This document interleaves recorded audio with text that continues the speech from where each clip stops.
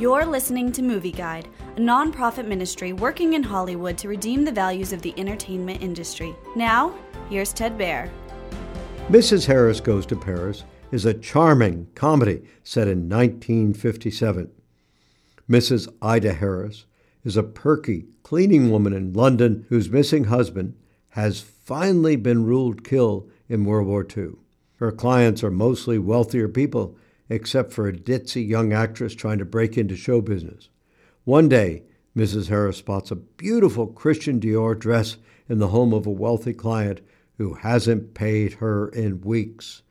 The woman says the dress cost £500.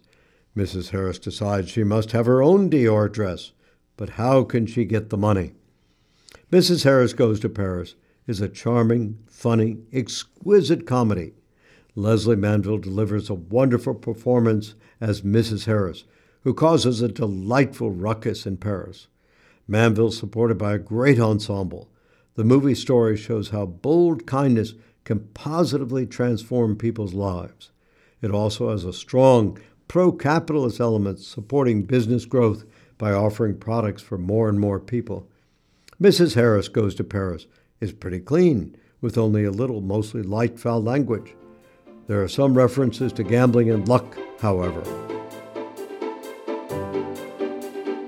Movie Guide works to protect you and your family from the negative influences of the media and is also working in Hollywood to redeem its values from a biblical perspective. For the latest Movie Guide reviews and articles, go to movieguide.org or download the app to your Apple or Android device. You can also subscribe to the Movie Guide podcast on iTunes. Support Movie Guide's mission to transform the culture by redeeming the media.